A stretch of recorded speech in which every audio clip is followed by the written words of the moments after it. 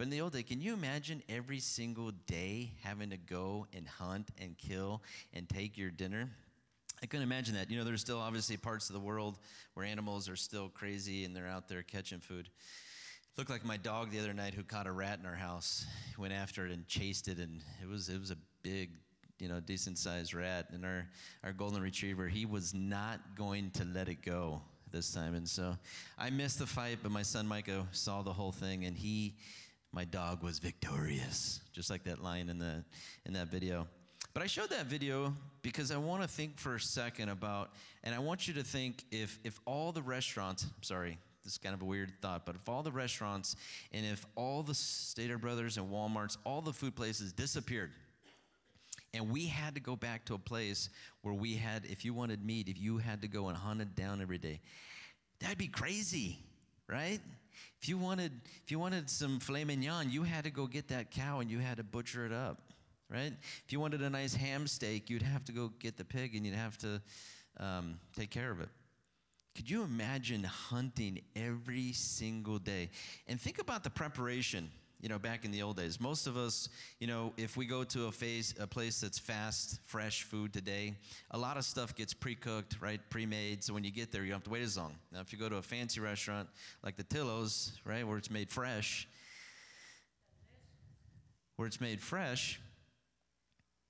you wait a little bit because you're cooking fresh ingredients. But the preparation, and even in a restaurant, what goes into preparing fresh, delicious, amazing food. Imagine having to spend that time and energy just to find dinner, just to find food. I mean, every single day. How many of us, we probably at least snack every couple hours, right? Is that about average? Every 2-3 hours we're grabbing a snack. Think about if there was no snacks to be found and you had to plan, prepare, and hunt down what you were going to eat. That'd be horrible. Right? How good of eyesight would you need if you needed to hunt your prey? And how good of ears to listen to be able to know exactly where your prey was? And so this morning my diving board is, as we're looking at a lion that takes down a zebra, we're going to go to Matthew chapter 24, verse 37. And it says, when the Son of Man returns, it will be like it in Noah's day. And in those days before the flood, the people were enjoying banquets, parties, weddings, right up to the time Noah entered his boat. People didn't realize what was going to happen until the flood came and swept them all away. That is how it will be when the Son of Man comes. 2 men will be working together in the field. One will be taken and the other left. 2 women will be grinding flour at the mill. One will be taken and the other left.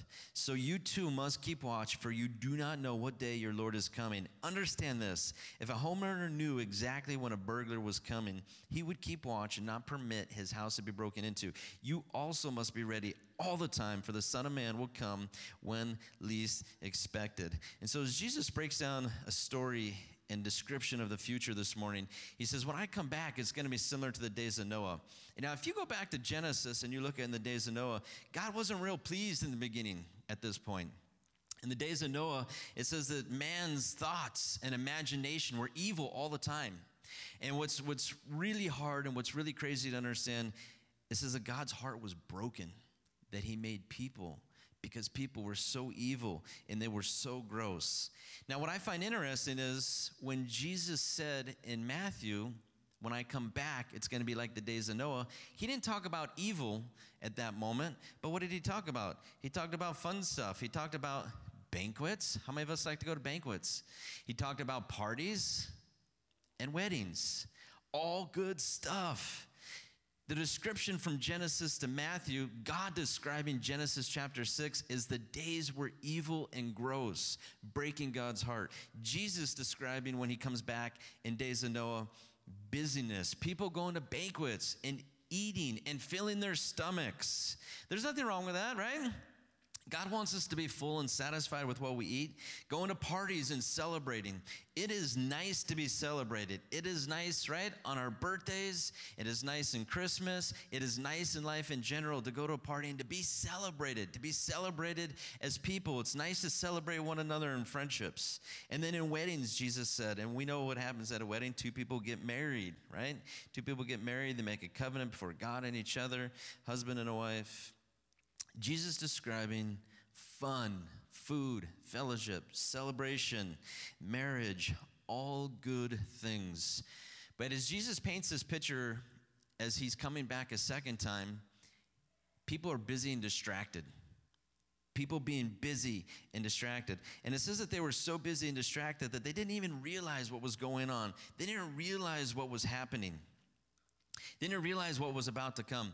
When Noah sat there and built a boat back in Genesis, no one had ever seen a man, who probably had to clean the wood, he had to get it all ready, and who had to put this enormous boat together, larger than a football field, right? This thing was huge. No one at that time had ever seen anything like that. And so for a lot of people, as they walked by, they had no idea what was about to come. They might have asked Noah, but they probably thought he was a little loony. A little crazy, right? They're like, what are you doing? What are you talking about, water? We've never seen water. There's a little stream over here, a little river. That's the only water that I know.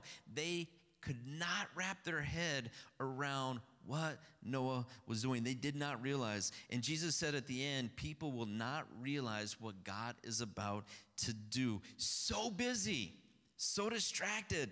And Jesus paints the picture with good things, banquets, parties, weddings, all of which are great things, right?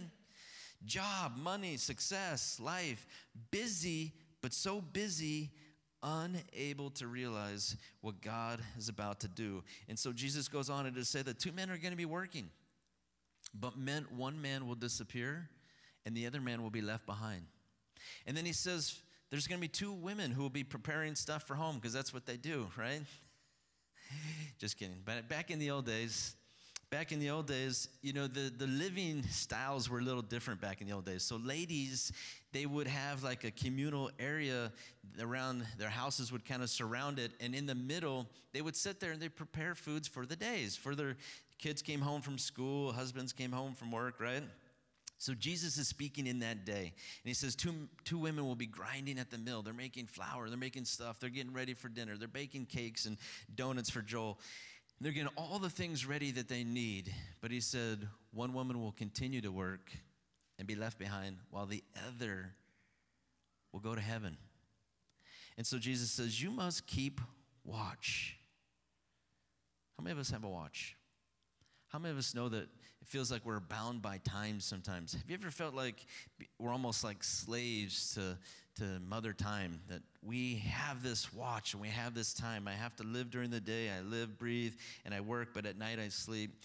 So bound by time. Jesus said, keep watch. And what I want to describe to you, and this is exactly why I showed that picture of the lion and the zebra. There's people who are actively watching and looking for Jesus, much like that lion who needed to get food for her family, right? How many of us keep watch for Jesus with the same intentions that lion had in that video?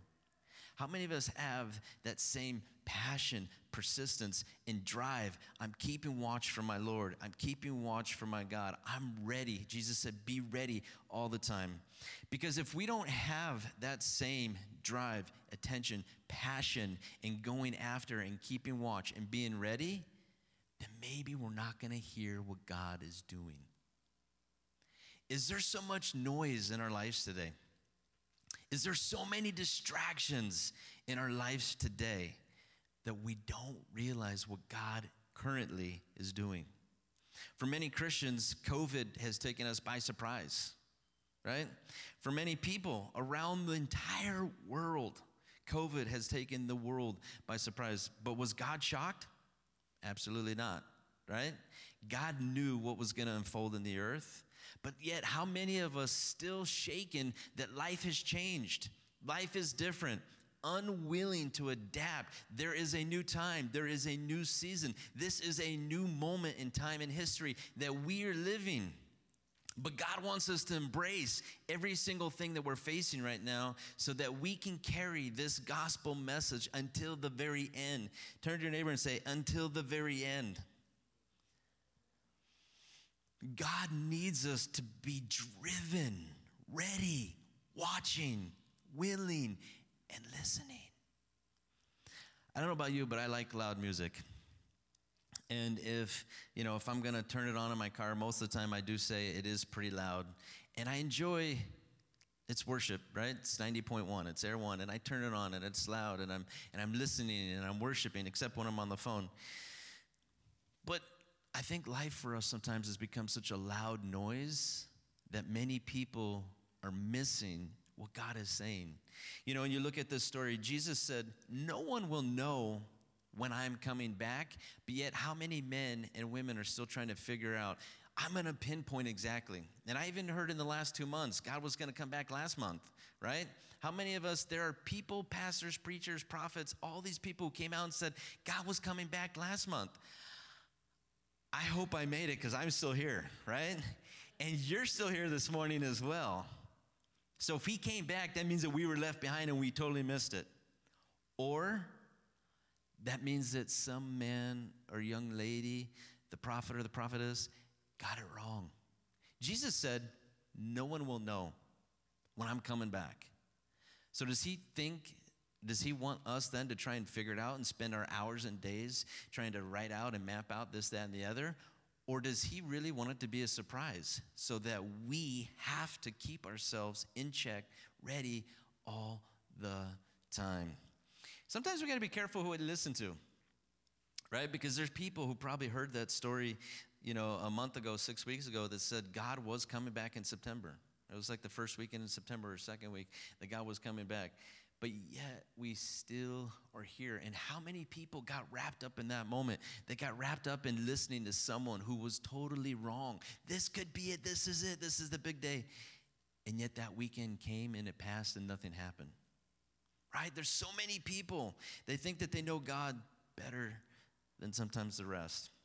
Jesus said, keep watch. And that watch describing an earnest, a passion, a drive, a desire. Just like if you had to go out and hunt and kill for your food, for your dinner, for your family, for your kids are starving, your spouse starving just a little bit, right? And if you had to go out and you had to catch it, how determined would you be to watch and listen for the thing that you needed to kill for dinner? Keeping watch isn't only a thing in the New Testament, but it's also in the Old Testament. If you have your Bibles, we're going to jump into Isaiah chapter 56, starting in verse 10. Now, as God describes keeping watch in the Old Testament. In verse 56:10, it says, for the leaders of my people, the Lord's watchmen, his shepherds, blind, ignorant, they're like silent watchdogs that give no warning when danger comes. They love to lie around, sleeping, dreaming, like greedy dogs, never satisfied. They're ignorant shepherds, following their own path and intent on personal gain. Verse 12. Come, they say, let's go get some wine. Let's have a little party. Let's all get a little buzz. Then tomorrow we'll do it again, and we'll have an even bigger party.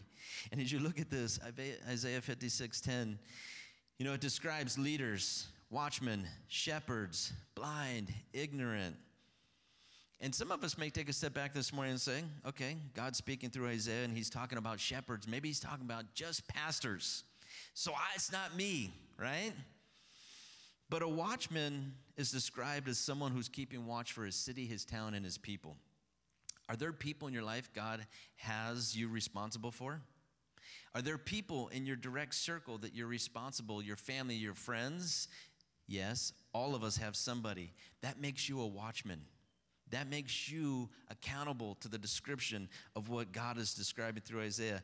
A watchman, a shepherd, not being blind or ignorant. And I'll be honest, I think today that there's many leaders, even in the Christian church today, who are being described in the story, blind and ignorant, no giving any warning to when danger is coming, lying around, sleeping and dreaming, greedy for success. And believe you me, I want success too. I'm a competitive person. I like to win. I want to succeed. But how many men are out there chasing success more than they're chasing God this morning? Isaiah keeps going on in, Ezekiel 3:16. And it says this in Ezekiel to describe a watchman even more. After 7 days, the Lord gave me a message, and he said, Son of man, I've appointed you as a watchman for Israel. Whenever you receive a message from me, warn people immediately. If I warn the wicked, saying you are under the penalty of death, but if you fail to deliver the warning, they will die in their sins, and I will hold you responsible for their deaths. If you warn them and they refuse to repent, keep on sinning, then they die in their sins. But you have saved yourself because you obeyed me. In verse 20, it says, if righteous people turn away from their righteous behavior and they ignore the obstacles I put in their way, they will die. And if they do not warn them, and if you do not warn them, they will die in their sins, and none of their righteous acts will be remembered. And I will hold you responsible for their deaths. But if you warn righteous people not to sin, and they listen to you and do not sin, they will live, and you will have saved yourself too. Very hard description this morning in the Old Testament of what a watchman, what a shepherd, and what keeping watch means. And God describes through Ezekiel there that people taking full responsibility for the message and the gospel of God and Jesus Christ, that he has put us here to warn sinners. And if we don't warn sinners, God says he holds them responsible, us responsible. To warn the righteous, people who act righteous, but they're not living righteously and they turn away from God, and to warn even them. And if they do not turn, but we warn them, then he says he doesn't hold us responsible. And this morning, if you take a step back and say, okay, I do have people in my life I'm responsible for. I don't consider myself a pastor, a shepherd, or a watchman, but there are people in my life, family and friends, who are not doing good. Do you warn the people that God has put in your life? And sometimes, we drive down the road in Hemet, and you can see it all over the world. Sometimes we look like those preachers who stand on the corner, and they're saying, repent and turn of your sins. And they've got like a paragraph that they use every single time. I don't think that's the kind of warning that God wants us to use this morning. I don't think he needs us to hold up a billboard, and I'm not saying the people who do it are wrong. But what I am saying is sometimes we plan out what we want to say and do.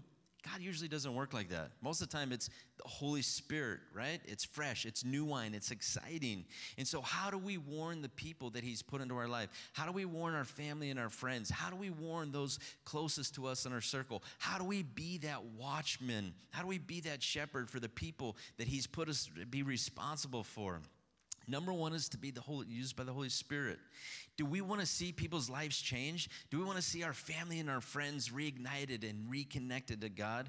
We have to pray and seek and see what the Holy Spirit wants to say and do for them.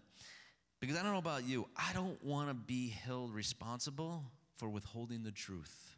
I don't want to be held responsible. If God's put me here to share the message and the gospel of truth, then I want to be faithful. Then I want to do my part to make sure that I am sharing the truth. Isaiah does go on. In Isaiah 52:40 says, this is what the sovereign Lord says. Long ago my people chose to live in Egypt, and now they're oppressed by Assyria. What is this, asked the Lord. Why are my people enslaved again? Those who rule them shout, my name is blasphemed all day long. And I will reveal my name to my people, and then they will come to know its power. And then at last they will recognize that I am the one who speaks to them. So many times as people seek, unfortunately, to be oppressed and sometimes to be enslaved. The Jewish people, when they went to Egypt the first time, how many of us know they went down there because they needed to? There was a famine in the land. But what happened to them while they were in Egypt? They became slaves, right?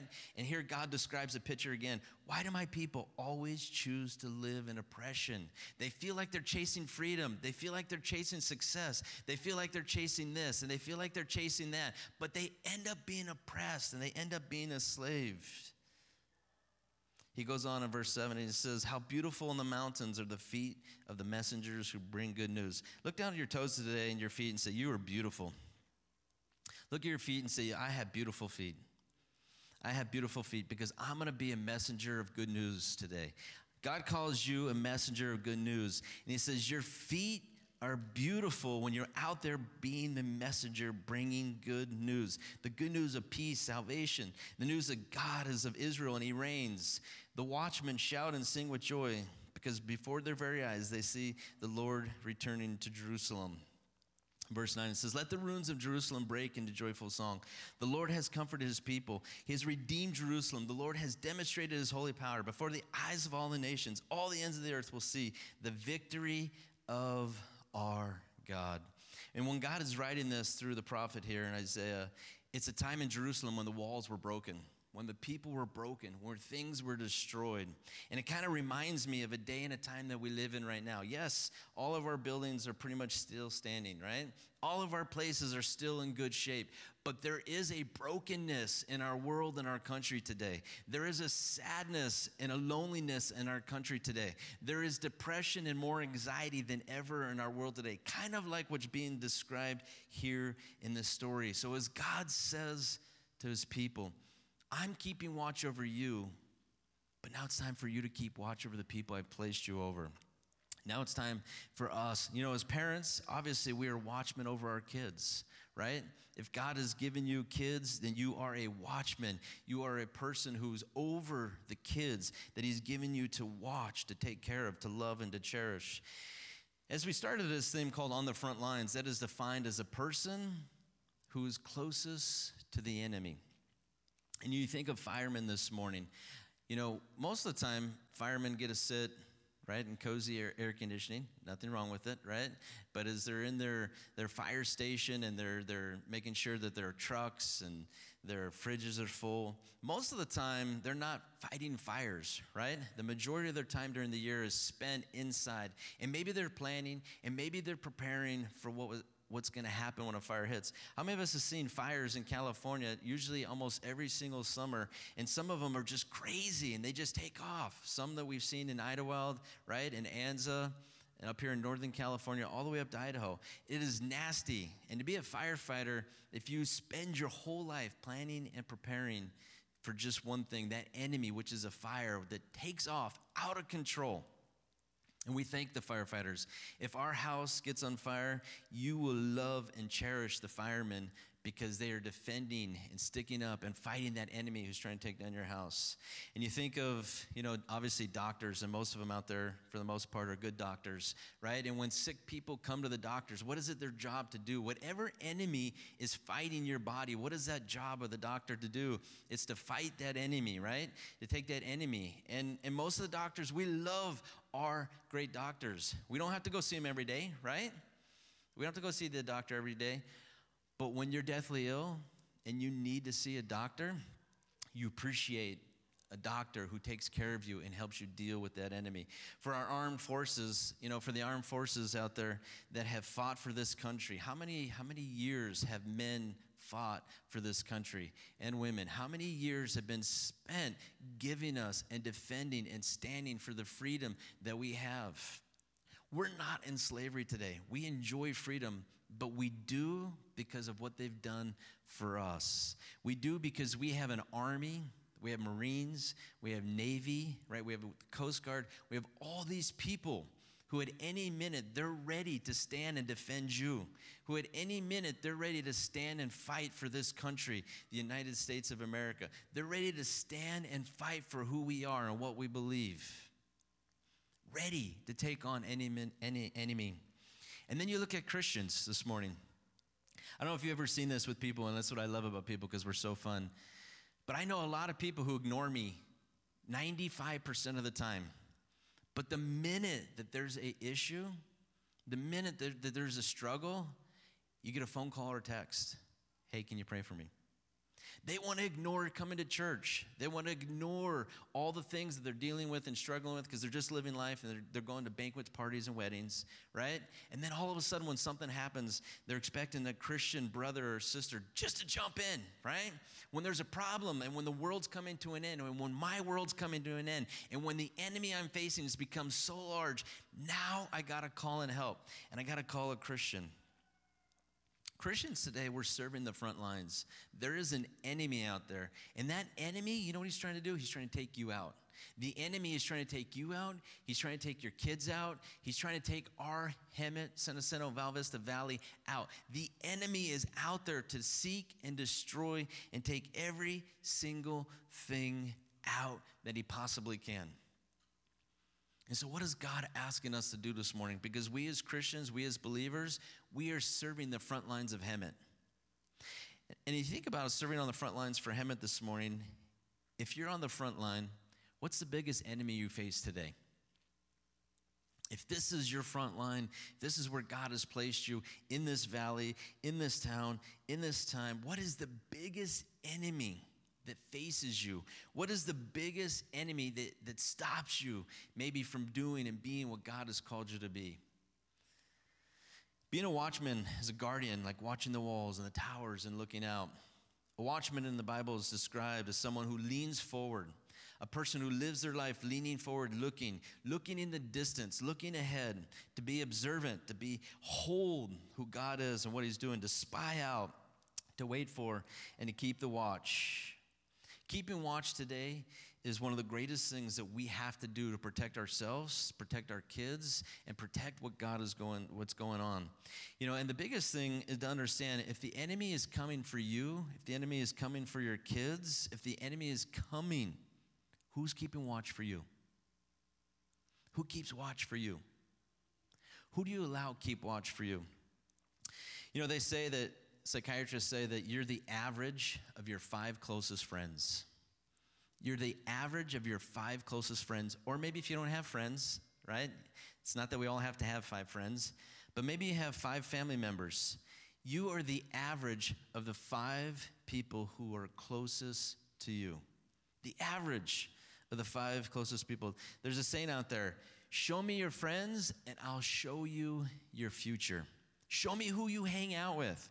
Show me what you listen to. Show me what you watch.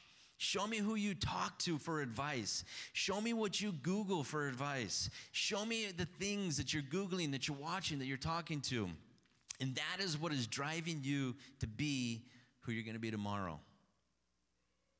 But is it stopping us from being what God is calling us to do today? Are our 5 closest friends, are our 5 closest people in our circle, are they being a distraction? Are they the 5 people that God would have in your circle?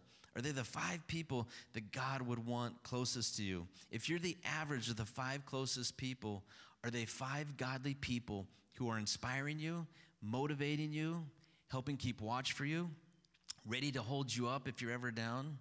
Are they pushing you to do right every single day? Because I don't know about you, we as Christians have to be here for one another. We must keep watch for each other. We must keep watch for our kids. And there's things sometimes that we don't see, we don't catch, and our kids get knocked out because we didn't see it. We didn't hear it coming. There's things in our friends. How many of us have friends that all of a sudden life is so good and life is so great, and then next thing you know, some great enemy comes and knocks them out? Because no one kept watch for them. Who's God put in your life for you to keep watch of? Who's God put in your circle to keep watch of? I got one last verse and we're going to close and pray. Daniel, so you can come back up. Psalms 121, starting in verse 1, and it says this, such a beautiful psalm. It says, I look to the mountains. Does my help come from there? My help comes from the Lord, who made heaven and earth. He will not let you stumble. The one who watches over you will not slumber. Indeed, he who watches over Israel never slumbers, never sleeps. The Lord himself watches over you. The Lord stands beside you as your protection and shade. The sun will not harm you by day, nor the moon at night. The Lord keeps you from all harm and watches over your life. The Lord keeps watch over you as you come and go, both now and forever. And if you can stand with me as we're going to close and pray. If you're able to stand, if not, that's okay. But such a beautiful psalm as it describes God is out there. God is your protection. God watches over you day and night. God is your protective shade. God does not want any evil, any harm to come close to you. God is here watching over your life, wherever you come, wherever you go. So the psalmist says, where does my help come from? It comes from the Lord. And as we close and pray this morning, what is God asking us to do? As we're battling, COVID still, as we're battling Delta still, as we're battling evil out there still, what is he asking us to do this morning? What is our greatest enemy that we're facing? What is the greatest enemy that our friends are facing? But at the same time, what is the greatest distraction? What is the loudest noise in my life that's stopping me from hearing the voice of God? What is the greatest noise and what is the greatest distraction that's stopping me from keeping watch? What is stopping me from being like that hungry lion for God? You are a mighty Christian, and you are a mighty warrior. And for all of us in here as we leave today, just go out and act like the mighty Christian you are. God's given you victory. God's given you hope. God's given you the power in every single thing that you need to go out there and to be victorious. All we have to do is surrender and say, God, use me. God, use me today. Use me to be like that lion, mighty son and daughter for you.